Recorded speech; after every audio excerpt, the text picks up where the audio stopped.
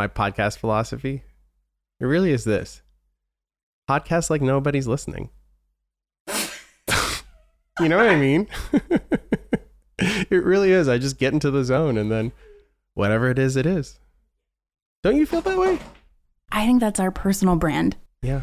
Podcast like nobody's listening. Let's write that down. That's our tagline. Yeah, that's our tagline. You are the fire burning inside of me.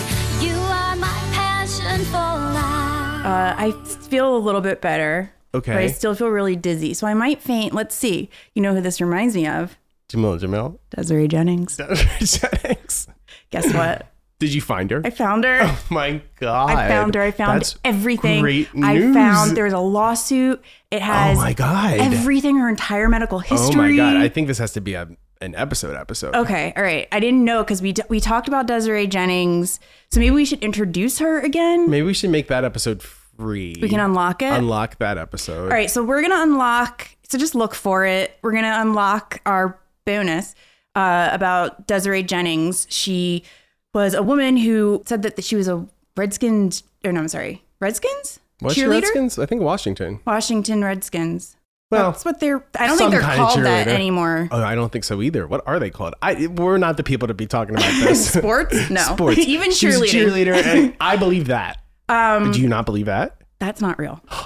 Oh my God. Wait till you hear. I mean, it's kind of real. Okay. So that's basically what a lot of her story is it's kind of real. Oh, wow. Okay. So she went viral, let's say. She was on 2009. She was on 2020. Which is the most legit, I think, news outlet that covered her. Yes. And she was on Inside Edition regularly.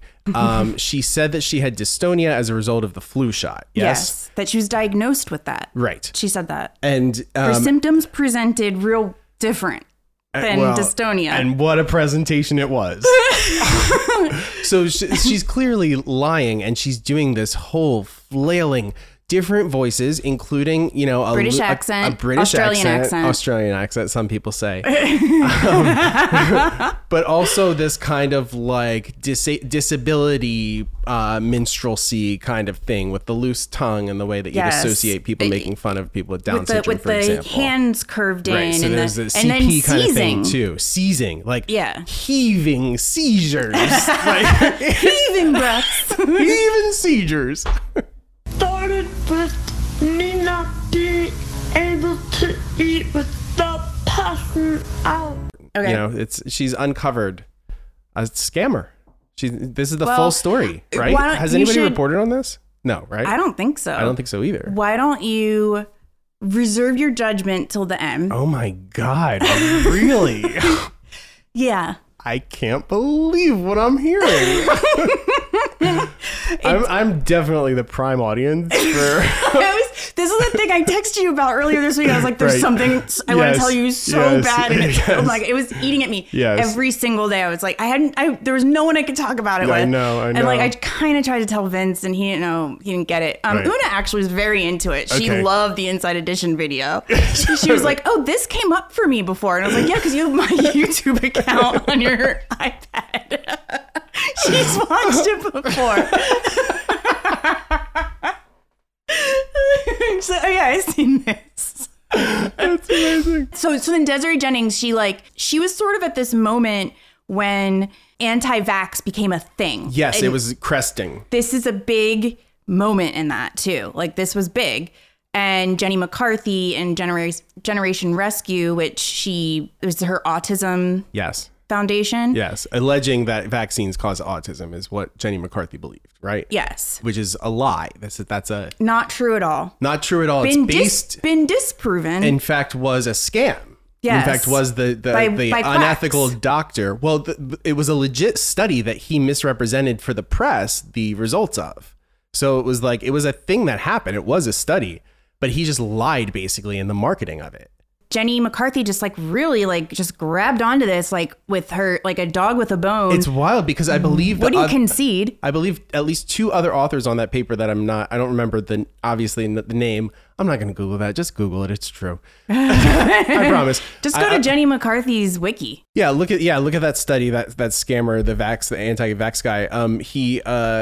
I think the other 2 or at least 2 other authors on that paper disowned it after that too.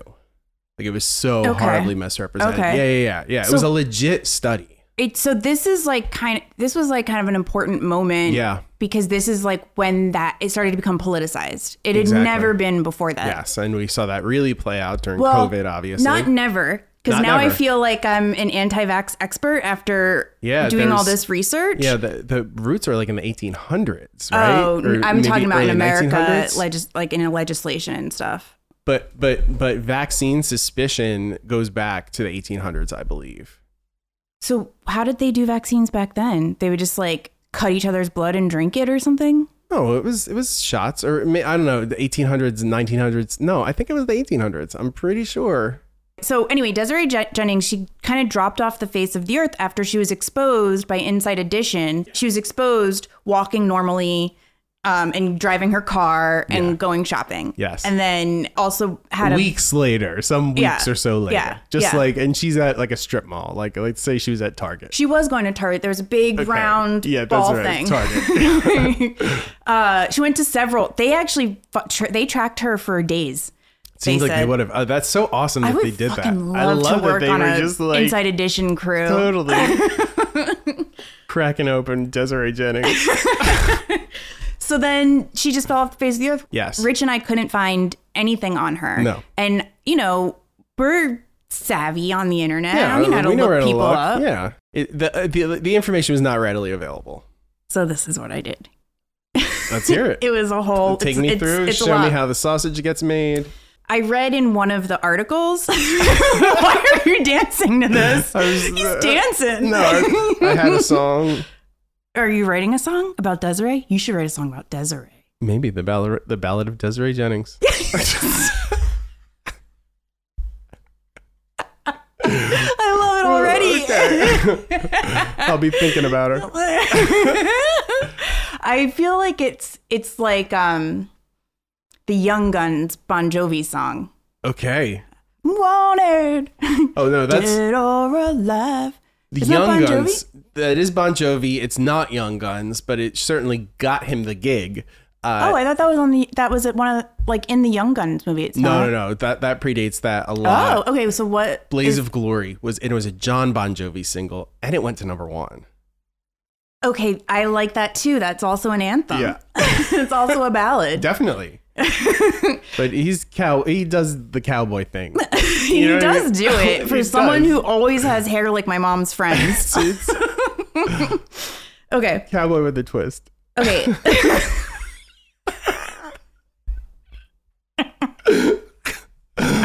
Okay. That's a good song. That is a good song. There's a lot of twists you give to a cowboy. Just a twist. Desiree's quite the muse. Okay, so in all of my reading and stuff about her, I just started obsessively reading everything that's ever been written about her. Mm-hmm, mm-hmm. I saw that she had, one of the things was a press release announcing that she had launched a website called DesireeJennings.com. So I looked that up. Of course, it's down. It's not down, but it leads to a financial services thing in Australia or whatever. Sure. So I went on Wayback Machine. So I found it. She gives an About Me page where she just tells her story, basically all the stuff that she was saying on all those newscasts.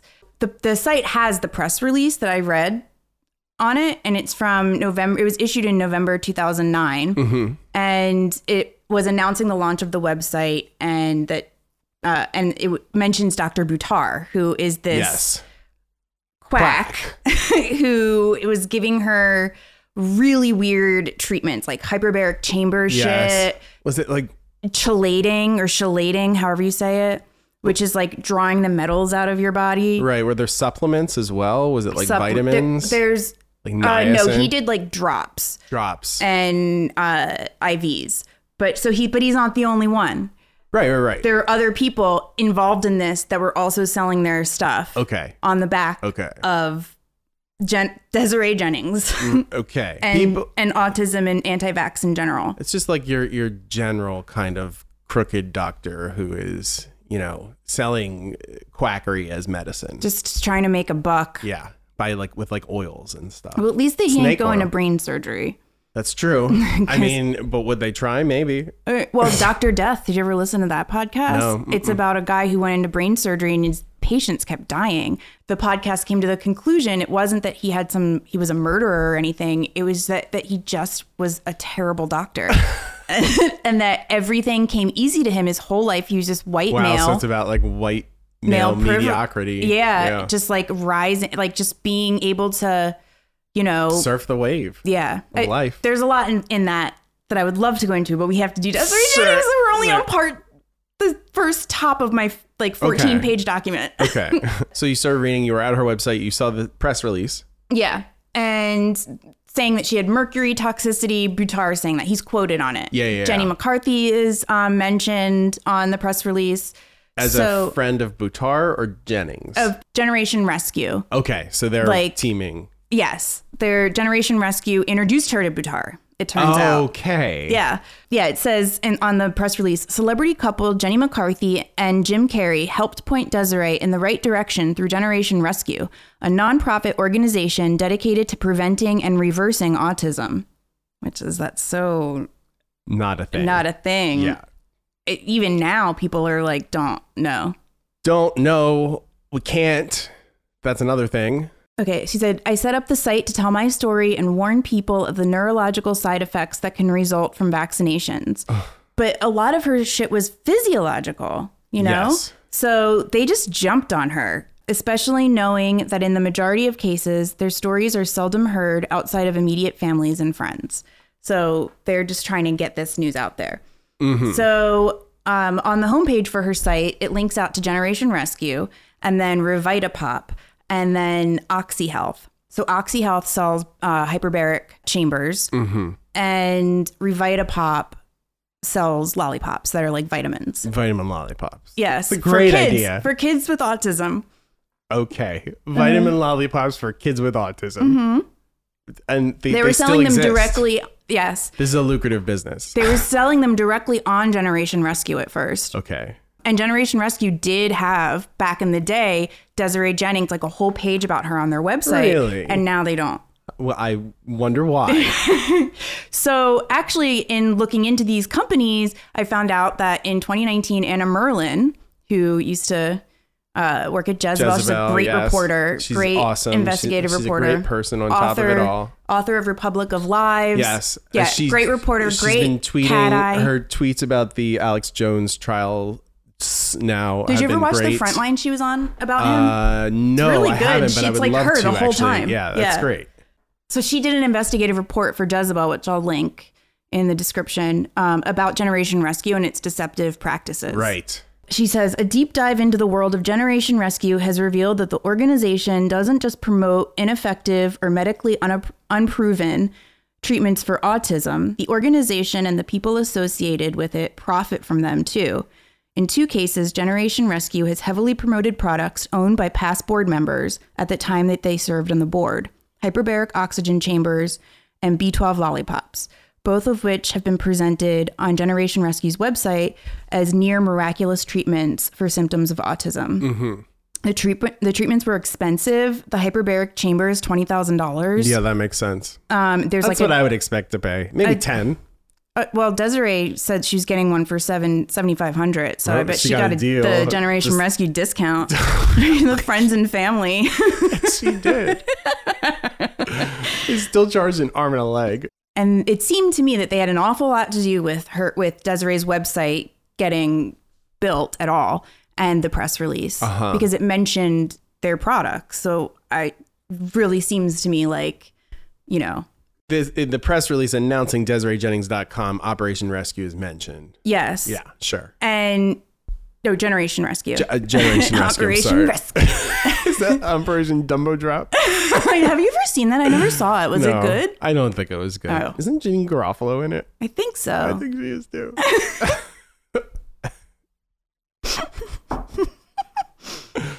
So Revitapop is owned by this guy, Stan Kurtz, who at the time was president of Generation Rescue. And his website About Me page claims that his son is one of the first fully recovered children of autism. Okay, right. And his son was 5 years old at the time that he had said this. And he went on the doctor's show about it. Okay. It was kind of like in the early 2000s. What are you laughing about? I have a correction. About what? Oh, Telfar? Janine Garofalo is not an Operation drop. I'm sorry. Wait, but she? Oh, no, is she in McHale's Navy? She might be. She's in something like that. She's definitely in something like that. I'm sorry. I think Tom Arnold's in McHale's Navy. I've not seen any of these movies. No, me neither. That's why I didn't know if she was in it. But that feels right. There's felt something really right to me. Yeah, there's something that was like an ensemble, like, it's a big movie kind of thing. So Revitapop is owned by a guy named Stan Kurtz, who at the time was president of Generation Rescue. Okay. His that makes website, sense. he went on the doctors proclaiming his son is cured. He used his son to sell these lollipops. And okay, so this organization that he is running is also promoting this thing. And they're selling the... Is Generation Rescue a nonprofit? Like yes. what? Okay, it's a nonprofit. So he shouldn't be doing that, right? Yeah. That's corrupt right there. Isn't that a conflict of interest, or can you do that? I think it's a gray area because they can always say, like, we want to be able to share this. We really believe that this is, what will help parents. Culty. Yeah. And it's just money. It's about money, Totally. I mean, I think that Jenny McCarthy is very sincere in her belief that she can try to cure her son. Yes. But I'm not too sure that she surrounded herself with the right people. And I think she was so desperate to really get this thing going that she was willing to take money from hucksters and whoever to really build up the foundation. Well, she still took money from hucksters and was doing shit like this. Yeah, so exactly. The road to hell is paved with good intentions. And I don't even know what that means. What does that mean? It means it means impact is worse than intention. Yes. I guess so. I guess that does mean that. Okay, well, things are clear for me again. It means even good. I still don't feel so good. All right, so I Googled Stan Kurtz's name with Desiree's name, and I found a video. Okay. And the reason why we hadn't seen this before is because the title is in Spanish, so I think we both ignored it, this is a Spanish language video, we wouldn't understand it. But News Edge exclusive: an ailing Redskins cheerleader getting a helping hand from a former Playboy playmate. You may remember Desiree Jennings, perfectly healthy until a severe reaction to a flu shot left her severely disabled. Her shocking story now receiving some attention from Hollywood. Fox 5's Claudia Coffey spoke with Desiree today. Desiree Jennings' struggle is getting worldwide attention. It's been unreal. I didn't think anyone would even care about my story. People were saying they were crying. I couldn't understand why. She first spoke to Fox 5 about a severe reaction she suffered after getting a seasonal flu shot.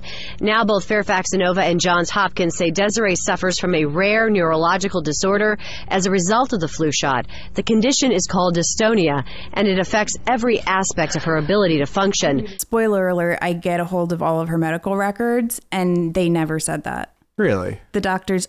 Her entire medical history and the actual records from the doctors are in this document I found that we are allowed to talk about, and I'll get into the details of that and why. Okay. But no doctor had diagnosed her with dystonia, and no doctor said that any of this was an adverse reaction to the flu shot. Okay. So no one said that. So did she just come up with this or what?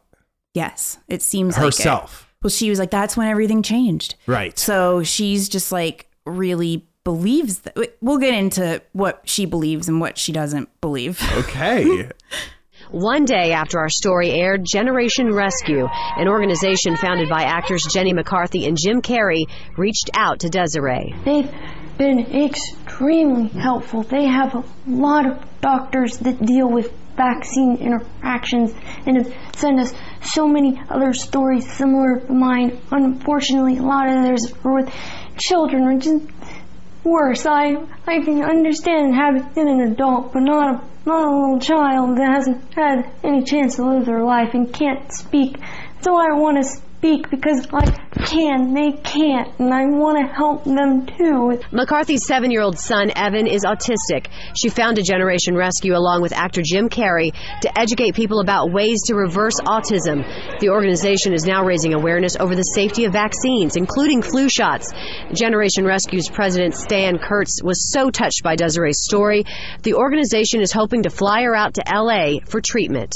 And the story is just, anyone that sees it, it's just so compelling. Jenny was crying over it. Kurtz also believes that with proper treatment, some of her symptoms may be reversible. Well, unfortunately, we happen to be very good at handling vaccine injury. We've got a lot of doctors that have experience in doing that. So our doctors and our resources are completely available to her, and we're going to do everything we can to give her a lot of options to help take care of help. God, he speaks with such authority. Yeah. They're just like lying to people. Like, people see that and they believe it. You I know, they're need like, to a doctor do- said that. Do we know any of his degrees? Stan Kurtz. Let's see. Stan Kurtz. It's Kirtz. Kurtz, like Swoozie. I'd love to know the name behind the story behind Swoozie. Yeah, how the fuck did she get that I name? don't know. She Did was someone all not be called able? it from Was someone not her- able to pronounce Susie Maybe. when they were little? Or she, like, her mother was a drunk Oh, Susie. and it stuck. Okay, so right now his website says that Stan is a partner, creative catalyst of Be Courageous, the motivational consultancy, partnering with startups, scale-ups, and fortune brands who are in pursuit of breakthrough outcomes in culture, strategy, and innovation. What? Well, he's still shilling this lollipop. Yeah. Not milk. Oh, and they have a nasal spray now. Tongues of the chronically ill. Literally. Stan became a specialist at recovering the unrecoverable. Oh my God. In 2003, Stan and Michelle's son was diagnosed with autism. Stan harvested data from scientists, doctors, and parents around the globe while obsessively studying the biological studies on autism and distilling the data to simple, strategic, safe, and effective approaches. Stan and Michelle applied a customized strategy for their son. Does this guy literally not tell you what his degrees and where he went to college and medical school? Does he say he's a doctor? He's not a doctor. He's not a doctor. He doesn't say that, so he's not called Dr. He's Kurtz. not. And yeah, he's not called Dr. Kurtz. Okay, so this is who is representing himself as the leader of the anti-vax movement. Not a doctor. Not a doctor. Not a doctor. And people are like, cool. Yeah. Let me buy that. Yeah. Great. Lollipops. Great. Lollipops cure autism. That's this guy. That's this guy. Yeah. Okay. Okay, so now we know for sure that there's this link between Generation Rescue and Desiree. So I went down this rabbit hole on Generation Rescue and learned that, first of all, Jenny McCarthy did not found it, even though it's constantly promoted as her having founded it. From their wiki, the organization was established in 2005 by Lisa and JB Hanley and 150 volunteer rescue angels. More recently, it has been led by Jenny McCarthy, an author, television personality, and former Playboy model. Since McCarthy has become president, the organization has been rebranded variously as Jenny McCarthy and Jim Carrey's Autism Organization, Jenny McCarthy's Generation Rescue, and Jenny McCarthy's Autism Organization. So I decided to watch the Frontline episode about Vax. It's a Frontline episode. It's called Vax Wars. From when? 2010. So it was like right as this shit was kind of starting to get big. Yeah, cresting. So I watched that episode, and in it, I learned about this woman, Barbara Lowe Fisher.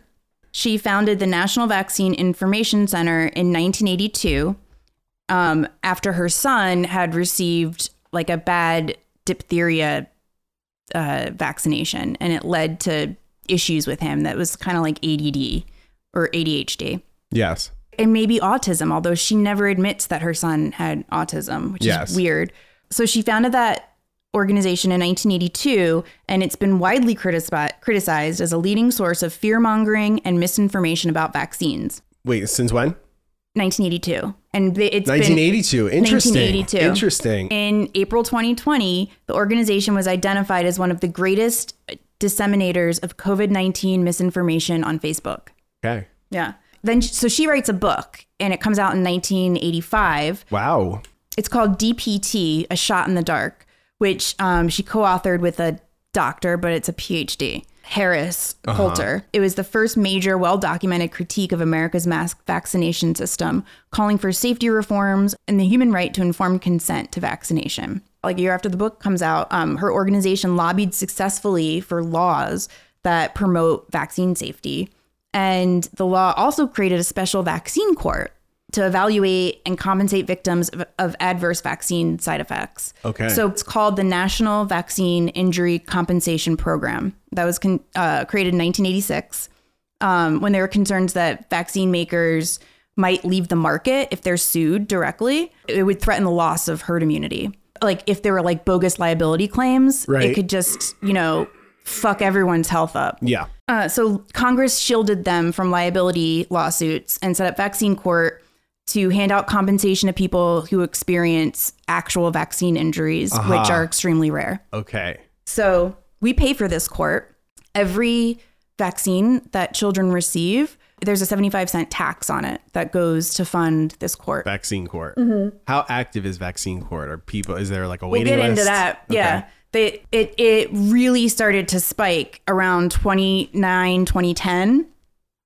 But wait, 2009, hold on. You mean? 29. Yeah, 29. Wait, hold on. Just take out the zeros. Who needs them? You can actually get the stats of the amount of monetary awards and the average amount paid out each year because it's public record. That's amazing. In 2010 and 2011, the amount of petitions skyrocketed, more than doubling year over year, because this is when this shit is happening. Generation Rescue was kind of advocating for parents to make these petitions to the vaccine court as a course of action, like hoping that parents, or I'm assuming that hoping that flooding the system would bring about some sort of legislative change. Families went to federal court over the vaccines that they said caused autism in their children. They were told that their cases were without scientific or legal merit. And the vaccine court issued a strongly worded ruling on March 12th, 2010, denying a link between autism and vaccines. Okay. Yeah. So I got to thinking, if Generation Rescue was telling parents to do this, surely they told Desiree to do this. Yes. And they did. Wow. Well, I mean, I don't know if they did, but she has a petition. Okay. So I found it. It's public record. Yeah. And it's a 256-page document that lists all of her medical history, all of it. And the reason why we couldn't find it is she changed her name. Okay. And I figured. Yeah. So she filed it in September 2011. And then there was a ruling on it in May 2019. So it dragged on for years. And Inside Edition is 2009? Is that what it is? 2010. 2010. Okay. Yeah. So this is after Inside Edition. Year after. Yeah. So I searced through the case files. I had to search through them to find it because I couldn't find her. Yeah. They miss when they were dead. I searched for flu vaccine and dystonia together. Yes. Got this. What does it open with? Like, what's her statement called? Is it a complaint, I guess? Yes, right? Here in vaccine court, it's called here in vaccine court. We call that a petition. Right. Petition. Right. Okay. It's not a jury situation. They appoint a special master judge. So it says DG petitioner versus Secretary of Health and Human Services. So this is DJ. DG. Who's G? Is that her real name? That she changed her name. So Desiree Gennings. Yeah. Well, no, we'll get into that too. This is the decision. So the decision is a 256-page document. Oh my God. And it's every page is interesting. Yeah. I tell you, I was poring over this thing. I was like, the judge wrote this. The judge wrote it. I mean, I don't think they wrote it. I mean, right, some assistant. Sure, but the judge in quotes. And there's just tons of the actual medical records, and there's tons of expert opinions. Yes. This is what it says on the actual page, and on like the first page. All decisions of the special masters will be made available to the public unless they contain trade secrets or commercial or financial information that is privileged and confidential, or medical or similar information whose disclosure would constitute a clearly unwarranted invasion of privacy. This means the decision will be available to anyone with access to the internet. Because it's not an invasion of privacy, because she made her health information, she made her health matter of public concern. No, because she sued the federal government. I see. In vaccine court. So and we paid for that. We paid with our tax on child vaccines. So she immediately forfeits her records when you do that. The kind of money they give out, it's significant. Oh, just in various decisions? Yeah. Okay. So indeed, the existence of vaccine court means there are people who do believe there are vaccine injuries. That is a thing that happens. It's just exceedingly rare. Yes. And also it doesn't, I don't know how many neurological ones there are. It's usually physiological. Right. Like something happened, it didn't mix well with your body. You were allergic to it. Like you hit a nerve in the arm, something like that. Here's just an example. In 2006, the court awarded 68 different judgments for a total of $48,700,000. And the average amount that people got was $716,000. Yeah. Then we jump to 2010. It goes to 173 people. Okay.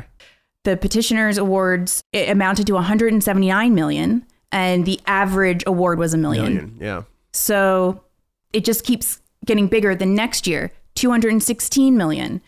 251 people had petitioned the court. Okay. And so it just keeps growing and growing. Right. In 2017, 706 people. Wow. Yeah. So it got busy. Mm-hmm. God, I bet they missed the old days. And then I'm sure COVID brought it surging back. In 2020, there was 734. There's no information for 2021 yet. Yeah. But then, but also now they're awarding more money. What is it? Is that just a consequence of like, if you file a lawsuit, you might win? Or is the court effectively the court was giving less money to people eventually. So now they're giving like 250,000 is the average for 2020. Anyway, so this decision, it contains all the procedural history of this entire process. And it keeps showing like all supplemental information she was submitting, new doctor's reports, like all through until the decision was finally made in 2019. So it showed that she was engaged with this case and continued to submit things over the years. It says, prior to vaccination, petitioner was generally healthy without significant medical problems. She had a medical history of bronchitis, a nose job, bulimia, and breast augmentation surgery. Okay. It seemed like they thought that these were relevant to this case. Is the bulimia relevant to the case? Yeah. Okay. Because I felt a little bit weird about you saying that. There's things I didn't say actually that's on here that I don't believe are relevant to the case. All right. But they still mention it at some point. But they don't mention it on the first page. It's kind of buried later. December 2008, she saw an allergist. How do you say it? Immunologist? Sounds right to me. For an evaluation for environmental allergies. She said she had constant nasal congestion for the prior 10 years. She was sneezing and itchy eyes in the spring. Her father had allergies. So test results showed that she had no sensitivity to tree pollen, grass pollens, weed pollens, dust mites, cockroach, cat, dog, horse, and mold spores. The doctor's impression was that there was no evidence of allergies. Okay. In April 2009, petitioner and her then husband saw psychologist Christine M. Cosgrove. And I'm wondering, was that couples therapy? What month is this?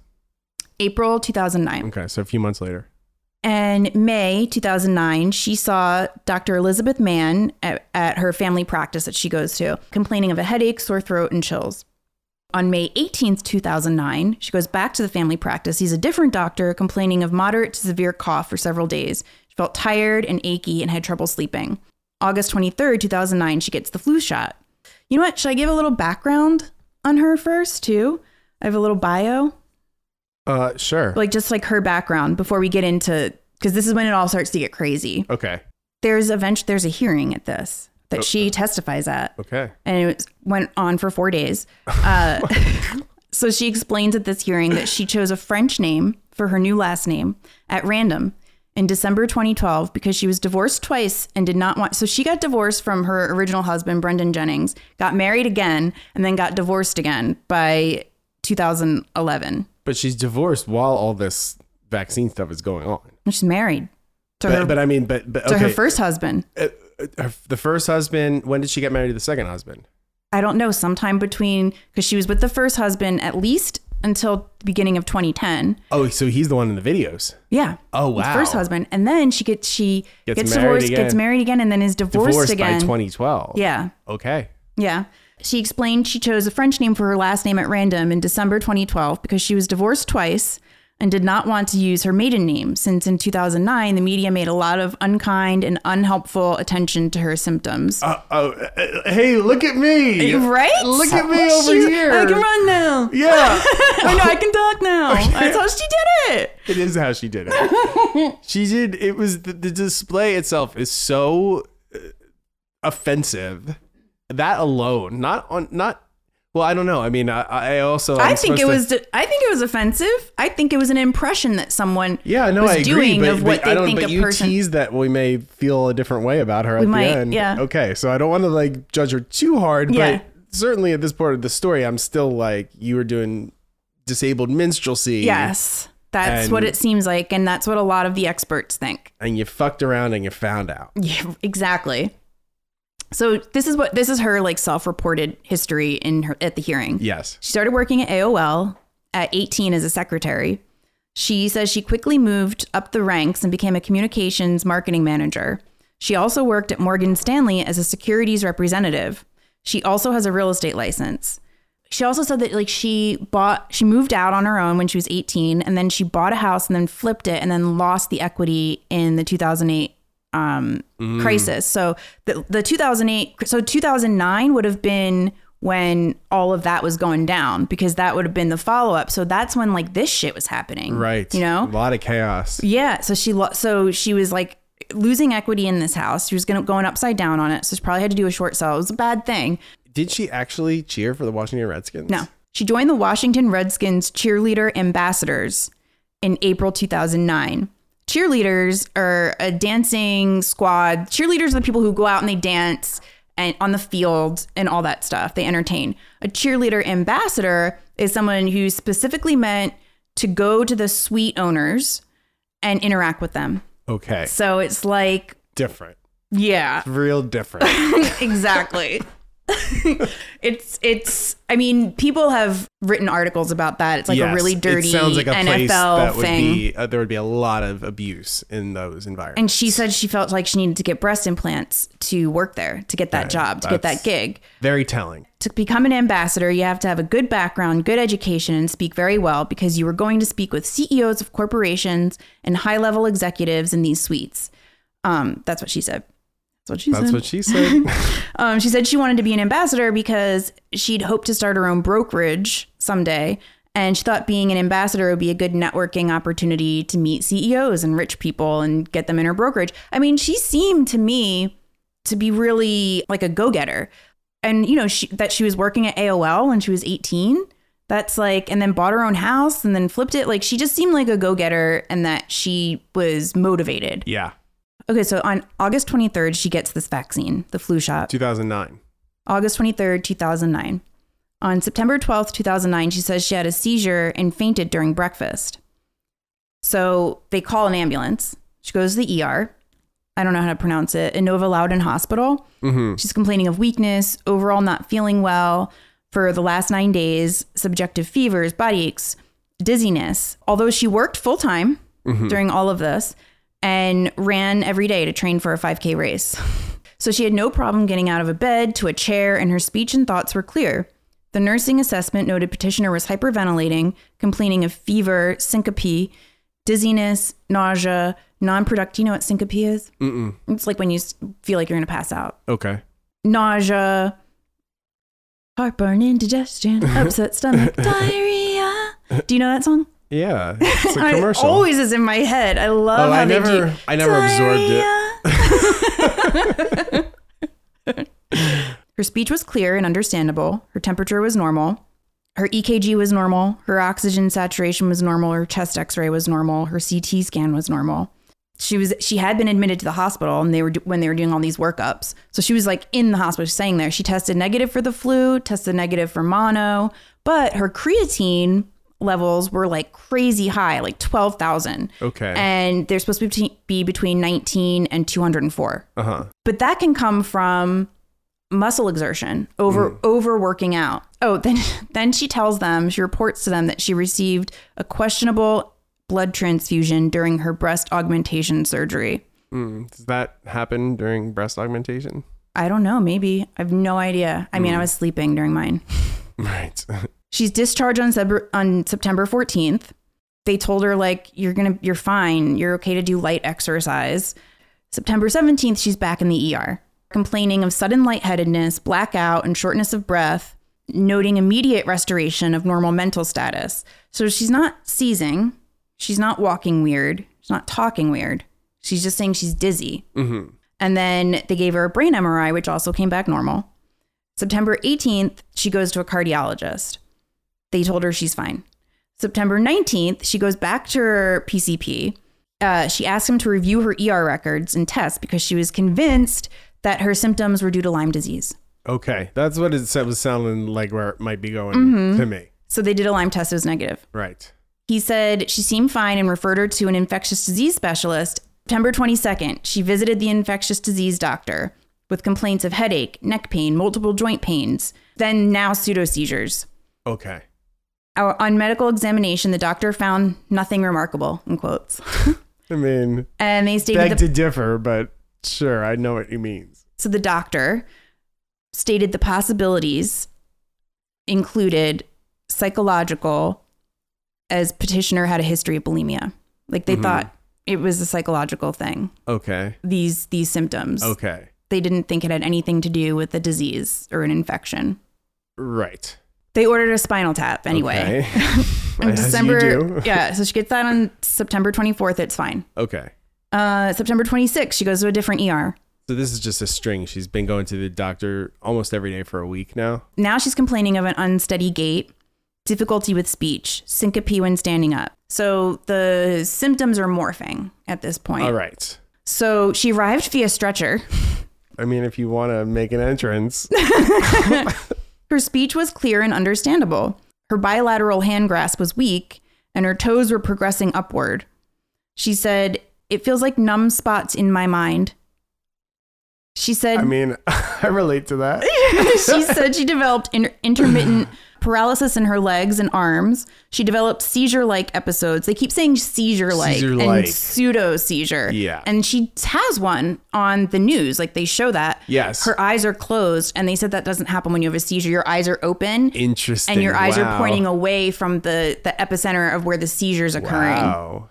Yeah. They're doing some of their own sleuthing. They're doctors. They're doctors. That's the thing is you try to fucking tell a doctor there's something wrong with me. And they're like, I went to school for this for years of my life. Exactly. I've seen a lot of you're fine. And keep in mind, it sounds like she's going from doctor to doctor at this point as well. Yes, it's not like she just needed a second opinion. Of course you should get a second. Now she's had a second, third, fourth, fifth, sixth opinion. Yeah. Oh, I meant to tell you, in all, she had 58 doctors. 58. 2 psychologists and multiple experts. And how many quacks? Well, actually only like 2.5. All right. 2.5 quacks. Yeah. Well, because she just kept going. I think the reason why she kept going to different doctors is because she didn't like the answers she was getting. Exactly. That's what it sounds like to me. So it's here that she starts telling physicians that the symptoms started 10 days after the flu shot. Mm-hmm. She hadn't mentioned that the other 2 trips to the ER. And I just want to underline, like, I think that this is the absolute crux of the public interest in this as well. I mean, look, I love a fucking yarn, you know, I love someone who tried to do it and didn't do it. I love that. I love all of it. I think it's a story worth telling, but I think like the kind of takeaway or the science wins. Science wins. She tried to pull a thing where she tried to lie to people, or she was so reckless about this, and while capturing media attention, that she like poisoned people's minds, and maybe a few years, or she at least had the potential to, and didn't care and behaved recklessly. And disinformation is a huge growing problem in America. There are a lot of people who the biggest threat to democracy. It's the biggest threat to democracy. There are people who automatically are already on the side of not democracy, who are already just fascist and want to take over the country. And that sounds crazy, but it's true. And so that she contributed to this, I think, makes the story that much more worth telling. Just, disclaimer. Okay. Just wanted to say. Yeah. Thank you for saying it. Yes. She complained she had progressive deterioration in the prior 4 days and some new symptoms, including her legs were going to buckle due to weakness, shooting pains in various parts of her body, sensory changes in her head. She felt as though her whole body was hot, although her hands and feet were cold.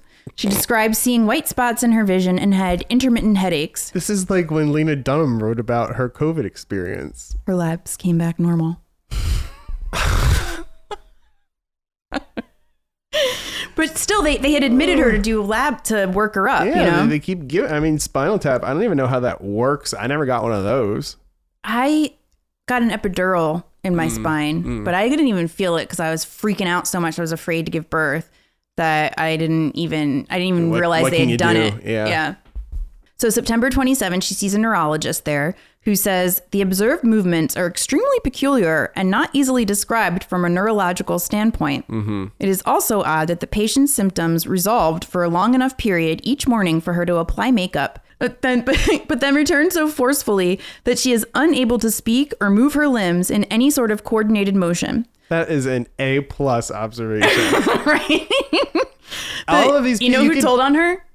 The nurses. Yeah, exactly. She's wearing makeup. They watched her put it on. She did eyeliner. They watched her put it on. Yeah, she's doing it in front of the nurses. The patient is able to walk despite her inability to control her limbs. A psychogenic psycho. It's not psychogenic. They say a psychogenic. What is it? Etiology? Yeah. Etiology? Etiology. A psychogenic etiology to the patient's symptoms remains a consideration. Okay. The next day, she has a psychiatric consultation. This is her full-time job at this point. Oh, yeah. And they want to talk to her about conversion disorder, which is a disorder in which you do actually experience physical pain and physical symptoms, but it's because your mind is playing tricks on you. Psychosomatic. Yes. So they're not denying that she has her feelings. She has feelings that they're validating. Yes. Feelings aren't facts. Feelings aren't facts. But they're feelings. Something. The only stressor petitioner could mention within the past year was her younger sister's suicide attempt. She felt her sister did that to get attention, as she had apparently done before. That's a fucked up thing to say. Yeah. Well, it also is very telling about someone. Exactly. The stunt queen sees stunt queen, I guess. I feel like that's why the doctor included it. Projection. Yes. Yeah. Petitioner stopped speaking with her sister, who has since moved out of Petitioner's house and back in with Petitioner's father. Petitioner reported her other siblings agree with her regarding her sister, but denied that this caused any difficult family strife. Petitioner did not speak to her mother after her parents' separation when she was 18 years old. Petitioner thought her mother was jealous of Petitioner's relationship with her father. She was not distressed when her parents separated because she felt her father could do better. So she says this. She says this to the psychiatrist. In order to get on the Washington Redskins cheerleading team, she had breast augmentation, which she felt was necessary to get into the team. She practices once or twice a month and enjoys it. We know that she's not a cheerleader. Yeah. And when in all of those newscasts and even on Inside Edition and online and the different stories, it's basically the whole thing is hot cheerleader hoax. Totally. And they show her with pom-poms, like a cheerleading picture with pom-poms. I think it's her school cheerleading outfit. She practices once or twice a month. Cheerleaders eat, sleep, and she enjoys shit it. Cheerleading. Right? Are you kidding me? Yeah, I've seen cheer. They practice from sun up to sundown 7 days a week. I thought that was interesting that she said that to the psychiatrist. September 29th, she's discharged. She was diagnosed with multiple somatic complaints, possible psychogenetic component. It's not psychogenic. It's telling that she said that she even used that word. Exactly. They've said this to her. I bet she's heard it several times. Several times at this point. Dr. Mann drew attention to the fact that she, and this is in quotes, was unable to hold a cup of water in her hand without spilling. However, she was able to fully put makeup on in the morning during hospitalization, including eyeliner, without complication until confronted by the nursing staff, after which she no longer could do this task. Okay. Mm-hmm. They're like helping her along in her character development. As she's leaving, she asks them for a note for short-term disability. But she did not receive it. She didn't get it. She did all that and didn't even get the note. Yeah. Wow. So she just kept going. She said, I'm not going to take "you're not sick" for an answer. Yeah, I'm not going to sit here. I won't stand for this. I'll tremor.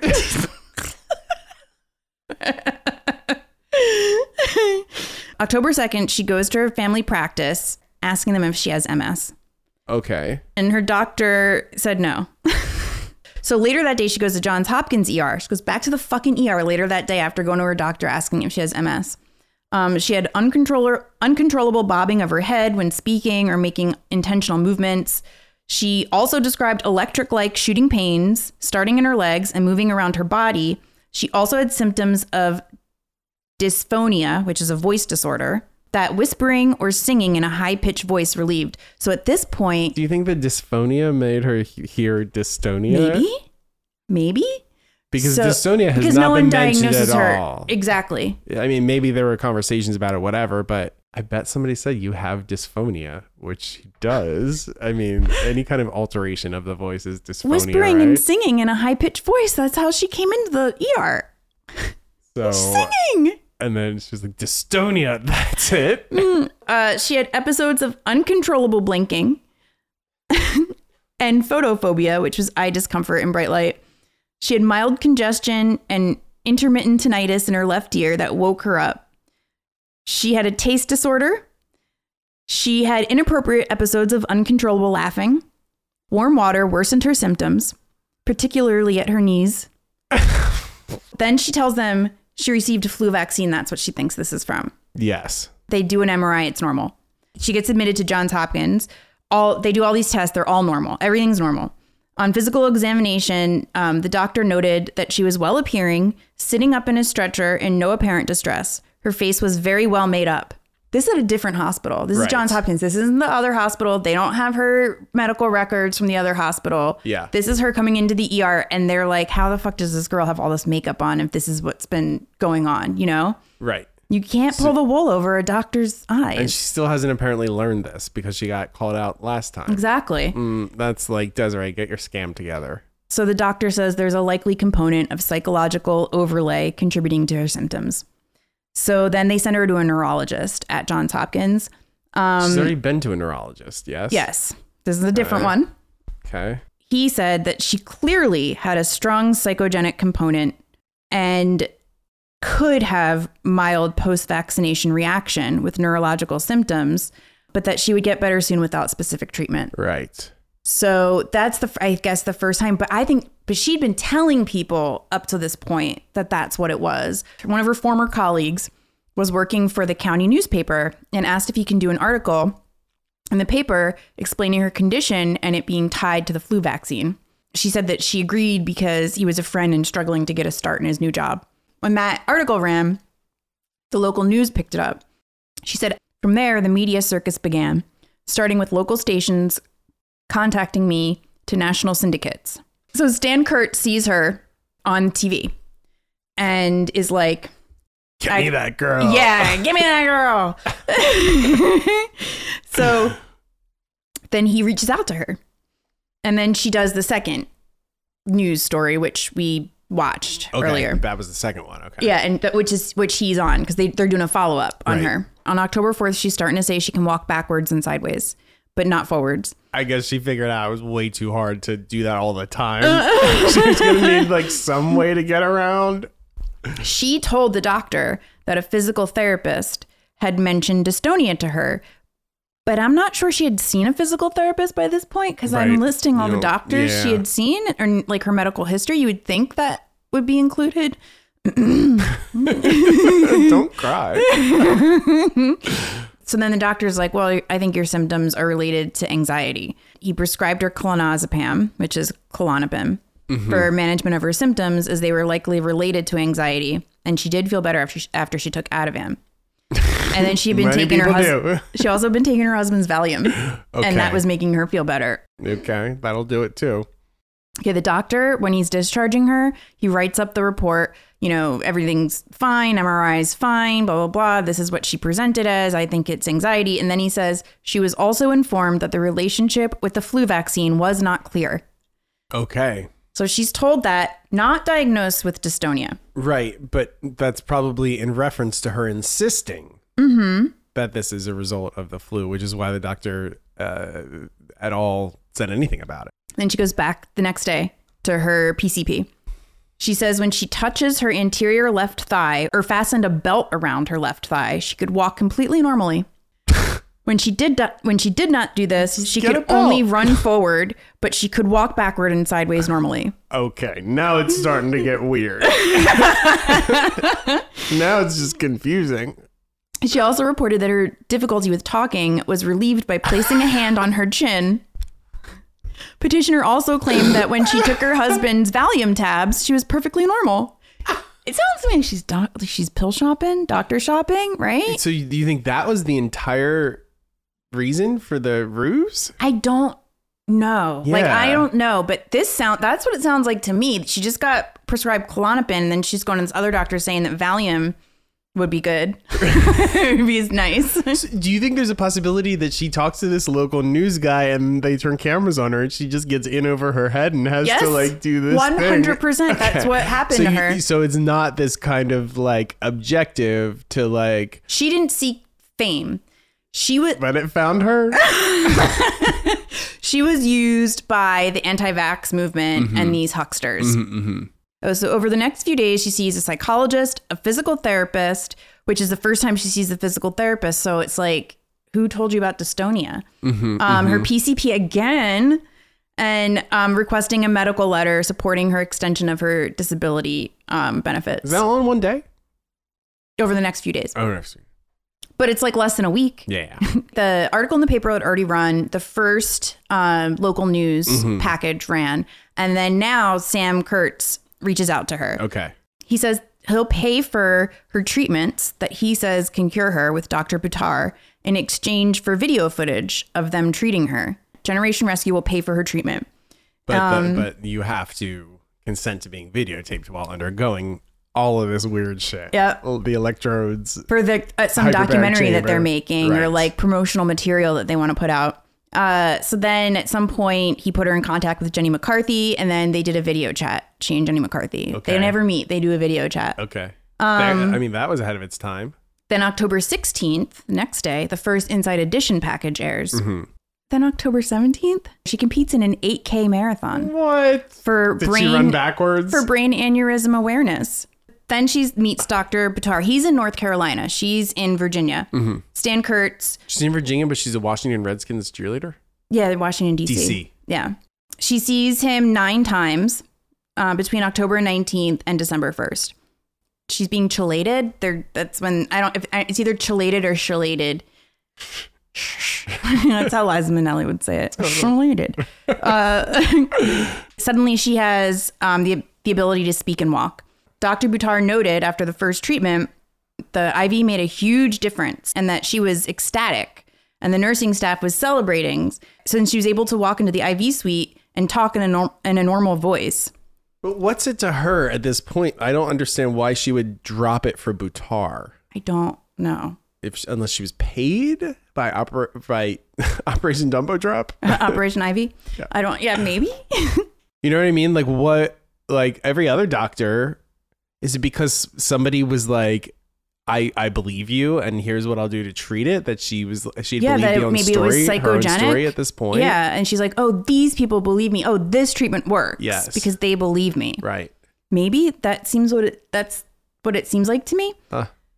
December 7th, she sees Dr. Randolph Stevenson. He's a neurologist, another neurologist. He noted that she had normal cognition, comprehension, vocabulary, but frequently talked in a British or Australian accent.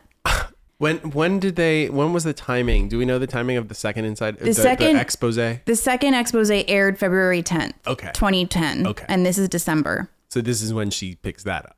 Yeah. You think they caught her before this and they sat on the footage for that long?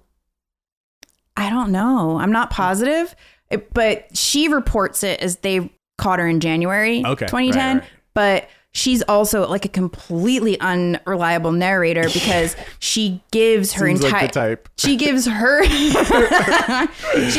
version of her medical history to them from memory. Right. And it's so different. It is so different from everything that her doctor said. Right. So this neurologist said that she was highly suggestible.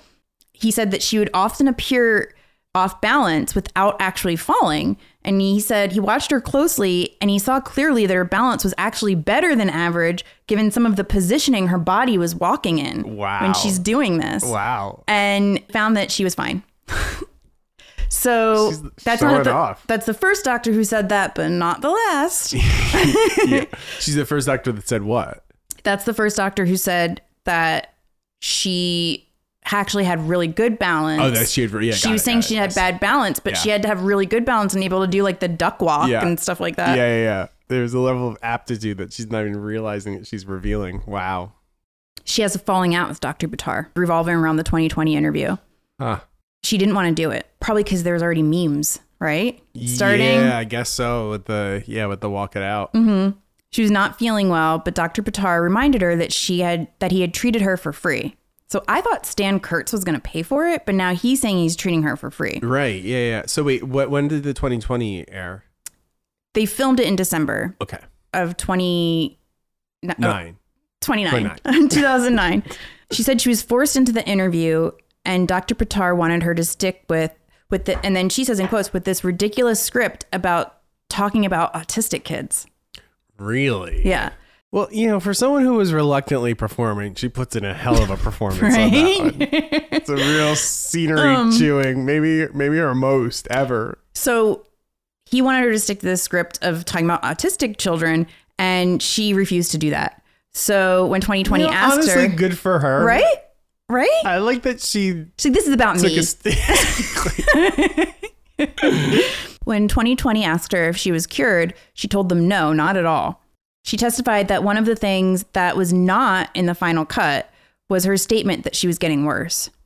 And that is when Dr. Buttar stormed out of the interview and stopped all her treatments. Wow. Yeah. She also ended up paying for her treatment with Dr. Buttar because Stan Kurtz refused to pay for it. How much did he charge her? Do we know? $500 to $600 a bag. IV. And the bags are vitamins, right? Something? I don't even know. It's vitamins and some kind of cocktail. By the way, this guy has been reprimanded by the American Medical Association. Yes, more than twice, I think. Definitely more than once. One of the times was very recently about spreading misinformation about COVID. Yes, he seems like the type. During the pandemic, he amassed 500,000 followers on YouTube with videos where he claimed that COVID is a bioweapon and the vaccine caused infertility. So he was still at it. Yeah. On December 11th, she goes to see a neuropsychologist and clinical psychologist. So this doctor evaluated her on 2 different occasions. The doctor noted that the petitioner drove herself to and from testing on both days. She did not have any muscle contractions or involuntary movement as she entered or exited the office on either testing day. However, on the day of the interview, she walked extremely awkwardly. She could not walk forward, but instead walked sideways. Her general speech had somewhat of a British accent. Her preoccupation with her physical health concerns, she is likely prone to developing physical symptoms in response to stress. And then the doctor said that she was under a tremendous amount of stress, and he suggested stress reduction. I mean, I would imagine the tremendous amount was that the marriage was like in the shitter. Her sister, she's fighting with her sister, and she's going under in this house. Well, she's also been on the news. Yeah, and people are being mean. So then Inside Edition pops up. They were secretly following her for days, and she says that they found her outside of a Walmart in January, but we know that it was a Target. So she's really like just another example of how she's not a reliable narrator. They found her in like mid-January 2010, and it was in the early morning, and she was heading from a fabric store to her car when the interviewer approached her in the parking lot. Her walking was good. She had a little bit of a walking issue from a slightly torn quadricep. Mm-hmm. She had this speech impediment in the video. She explained she walked sideways in the video to get to her car because it was parked close to another car. This is what she said later at the hearing. Oh. The reason why she walked sideways was because it was parked close to another car. But when you rewatch it, she starts walking sideways in the middle of the parking lot. Totally. So she goes to the emergency room the day after that was filmed. So then February 10th, Inside Edition airs its expose. Mm-hmm. March 2nd, 2010, she undergoes an MRI for foreign accent syndrome. The MRI was normal, and all the doctors could find was a sinus infection. The next day, she gets a CT scan of her brain for foreign accent syndrome, and then gets a PET scan, all normal. And then from February to April, she's doing physical rehab at the hospital. Okay. In July, she moves to California because, as Stan Kurt says, he wants to bring her out to LA. Right. So she goes out to LA. So she has a falling out with Dr. Buttar, but not with Generation Rescue yet. And it's really unclear when she has the falling out with them. Mm-hmm. It's not really in these papers.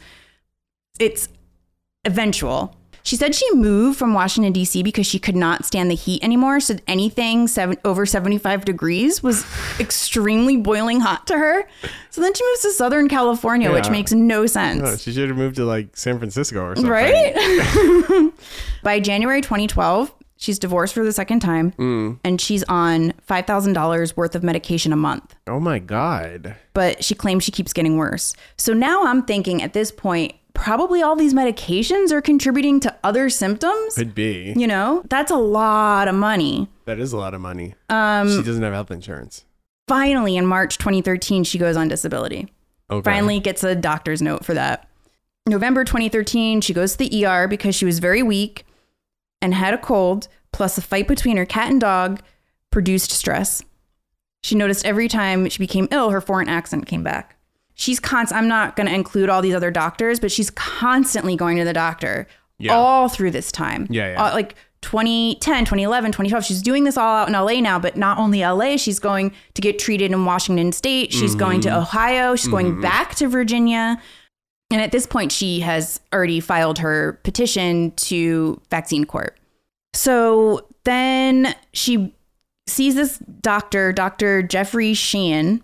He diagnosed her with acute progressive severe dysautonomia involving the gastrointestinal and cardiovascular system. Okay, so he believes her lies. Guess what about this guy? He's a quack. Mm-hmm. Right. He said it was from the flu vaccine. Okay, there you go. He also said her contraceptive pills were making her diseases worse and she needed to avoid getting pregnant. He's from Australia. He is not board certified in neurology. Mm-hmm. The special master could not find him board certified in any areas. So then, because he tells her this, in March, April, and August 2015, she is seeing this doctor begging him. He's an obstetrician gynecologist begging him and seeking consultation and treatment. She's begging him for a hysterectomy. Even though it was just this quack that told her that, and she could just, maybe not take out my uterus. Get your tubes tied, maybe. Yeah. But to do a whole hysterectomy? In August 2015, he performed the hysterectomy. From June 14th to June 17th, 2016, they held a 4-day hearing in D.C. On the second day of the hearing, petitioner sank from her chair to the floor in the hearing room, making growling noises. They asked petitioner's expert, Dr. Simon, to attend to her while the undersigned's law clerk called 911. Petitioner was transported by ambulance to MedStar Georgetown University Hospital, which necessitated the obtaining of those hospital records and the subsequent opinions of the experts interpreting those records after the hearing. So this ensures that it's going to keep dragging on because now they have to have the experts look at these medical records and these have to be entered into evidence. And there's all this paperwork to do. I'm a little bit surprised that she never suggested she was possessed by a demon because she'd have a lot of people believing that. And I mean, how are you going to disprove it? She says she is a demon. When someone says they have a demon, believe them. The expert on the government side was a professor at Penn. He believes that she has conversion disorder, Dr. Lancaster. So he says that there's a difference between conversion disorder and a maligner, that a maligner consciously decides to fake an illness with a concrete goal. For example, someone who pretends to have a cold to call in sick to work, but a conversion disorder is subconscious. There's no apparent gain for the patient. No one ever mentions Munchausen, but, you know, I'm wondering. Uh-huh. Because of the media attention, Stan Kurtz from Generation Rescue, which she said at the hearing was some wacky anti-vaccine group. Uh-huh. So she's not anti-vax, approached her and offered to help cure her. Well, she is anti-vax if she's claiming flu. Well, she's not anti-flu vax. She thinks that she had a bad flu shot. She thinks she had a bad flu shot, not that all flu shots are bad. Yes. That's what it seems to me, which is like kind of, at least she's not totally wacky. Well, just mostly. Yeah. This is the decision. They came to this decision in 2019. The undersigned has seriously considered the opinions of the 58 treating/diagnosing doctors and 2 psychologists. Because the evidence in this case, as well as the more persuasive opinions of respondents' experts and supporting medical literature show that petitioner did not have any adverse reaction to flu vaccine, the undersigned dismisses this case. There you go. I think she got in there. She got in that room in front of those people, started growling like a dog, made a whole thing on the floor. I mean, this Dr. Lancaster, like, just really tore and he was meticulous and granular, tore everything apart. Yeah. That was never going to hold up in a court of law. But this dragged on for years. It's wild that for it was years. 7 years. Yeah, she filed in 2011, and in 2019 8 years. yeah. So she's living in California now, and she's not anti-vax. That's what she says. Wait, where did she say that? In the petition, she's not anti-vax. In the petition, she said that she was taken advantage of by the media, by the anti-vaccination movement, and Dr. Buttar, who she called a money-hungry egomaniac. These people were never my allies. Each had their specific agenda. Honestly, I believe that. Absolutely. That comes through loud and clear. So what do you think? I think that I think that I'm caught in the middle. Like, she might have conversion disorder, or it might be bullshit. It's really hard to tell. Whatever the case is. She's doing a lot of doctoring way before the media stuff. Yeah. And so, I don't know. It seemed to me in the beginning, it sounded like, all right, here's a theory that she is freaking out. Her sister tried to kill herself, and then they had a fight, and then she kicked her out of the house. She and her husband are clearly having issues. He's on Valium. They're going to a psychologist together. But the first incident happens on their 2-year anniversary. And then she never kind of goes back to work. She's in serious money trouble. It did sound at one point that she was pill shopping, like doctor shopping, so she could get pills. In other cases, it's weird that it was just that one point, though. Yeah. That didn't seem to come up. Because then they gave it to her. Then she had pills. Oh, so mission accomplished. Yeah. She also said that thing about her sister doing that for attention, and that leads me to believe that she's capable of that. And, maybe she was just trying to get out of debt. Maybe she didn't want to work anymore. But maybe stress was causing her a lot of symptoms. But all of those things could be happening at the same time, Yeah. And that's why it creates this completely unique, never heard before situation. It's the confluence of everything. Yeah. So. Well, the Dr. Lancaster put it really well when he said that he was the expert on the government side. He said that this none of it could point to one thing, because there were so many different systems that were affected. Yeah. Like cardiology, neurology. She went to all those doctors. Everything. So it just doesn't. It's not real.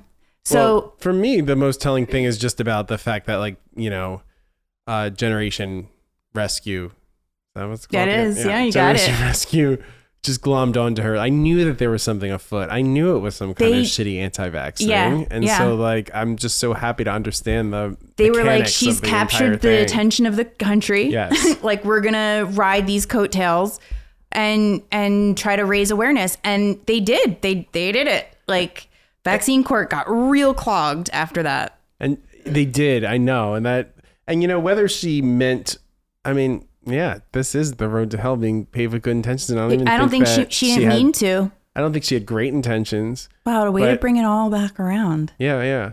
But I think that's what it is. That's what it sounds like to me. It doesn't. If it were more of a crusade on her part politically, there'd be a little bit more. It was just I'd expect to hear more about that in the proceedings and after. Literally, it's just all about her. It was all about her. Anyway, that's the story of a girl who made it all about her. The Ballad of Desiree Jennings. Anyway, thanks for listening. I hope that you guys were interested in her. Yeah. I mean, I was. I know. I did have the perfect audience for this. Thanks for listening.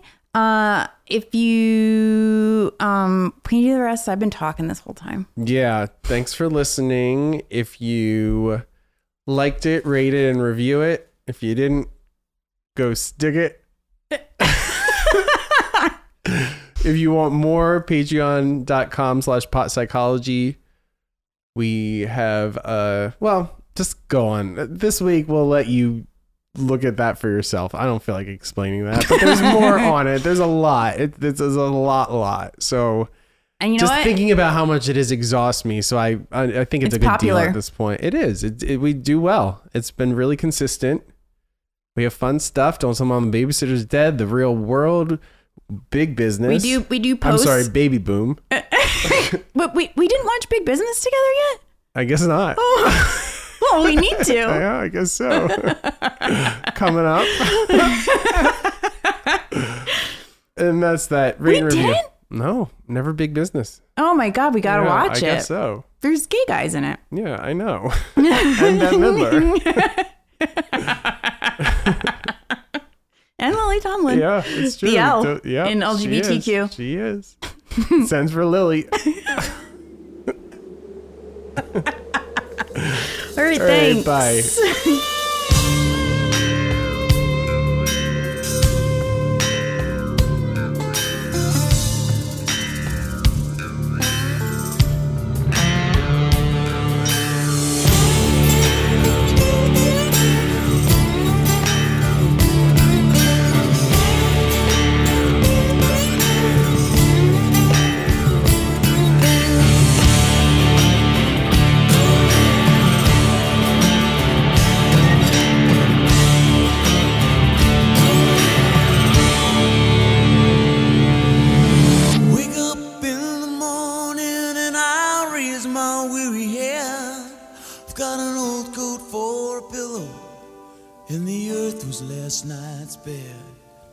I don't know where I'm going, only God knows where I've been. I'm a devil on the run, a six-gun lover, a candle in the wind.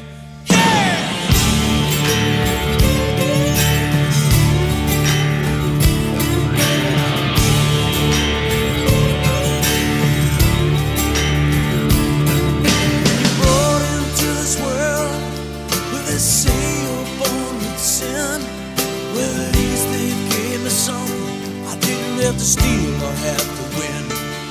Well, they tell me that I'm wanted. Yeah, I'm a wanted man.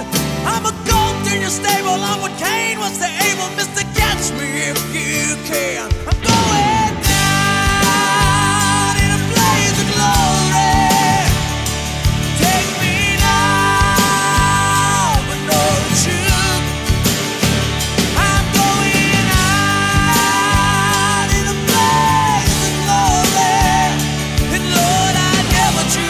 But I drew first blood, I'm going son.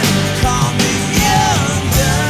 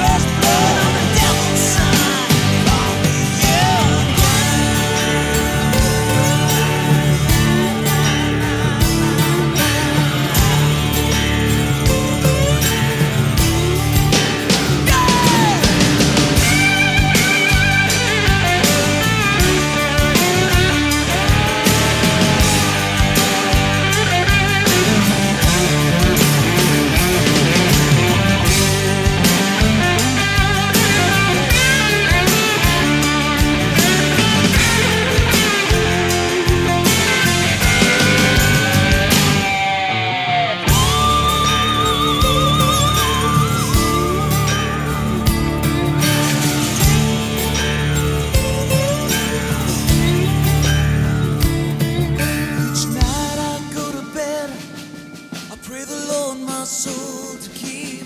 No, I ain't looking for forgiveness, but before I'm 6 foot deep. Lord, I gotta ask a favor, and I hope you'll understand, 'cause I've lived life to the fullest.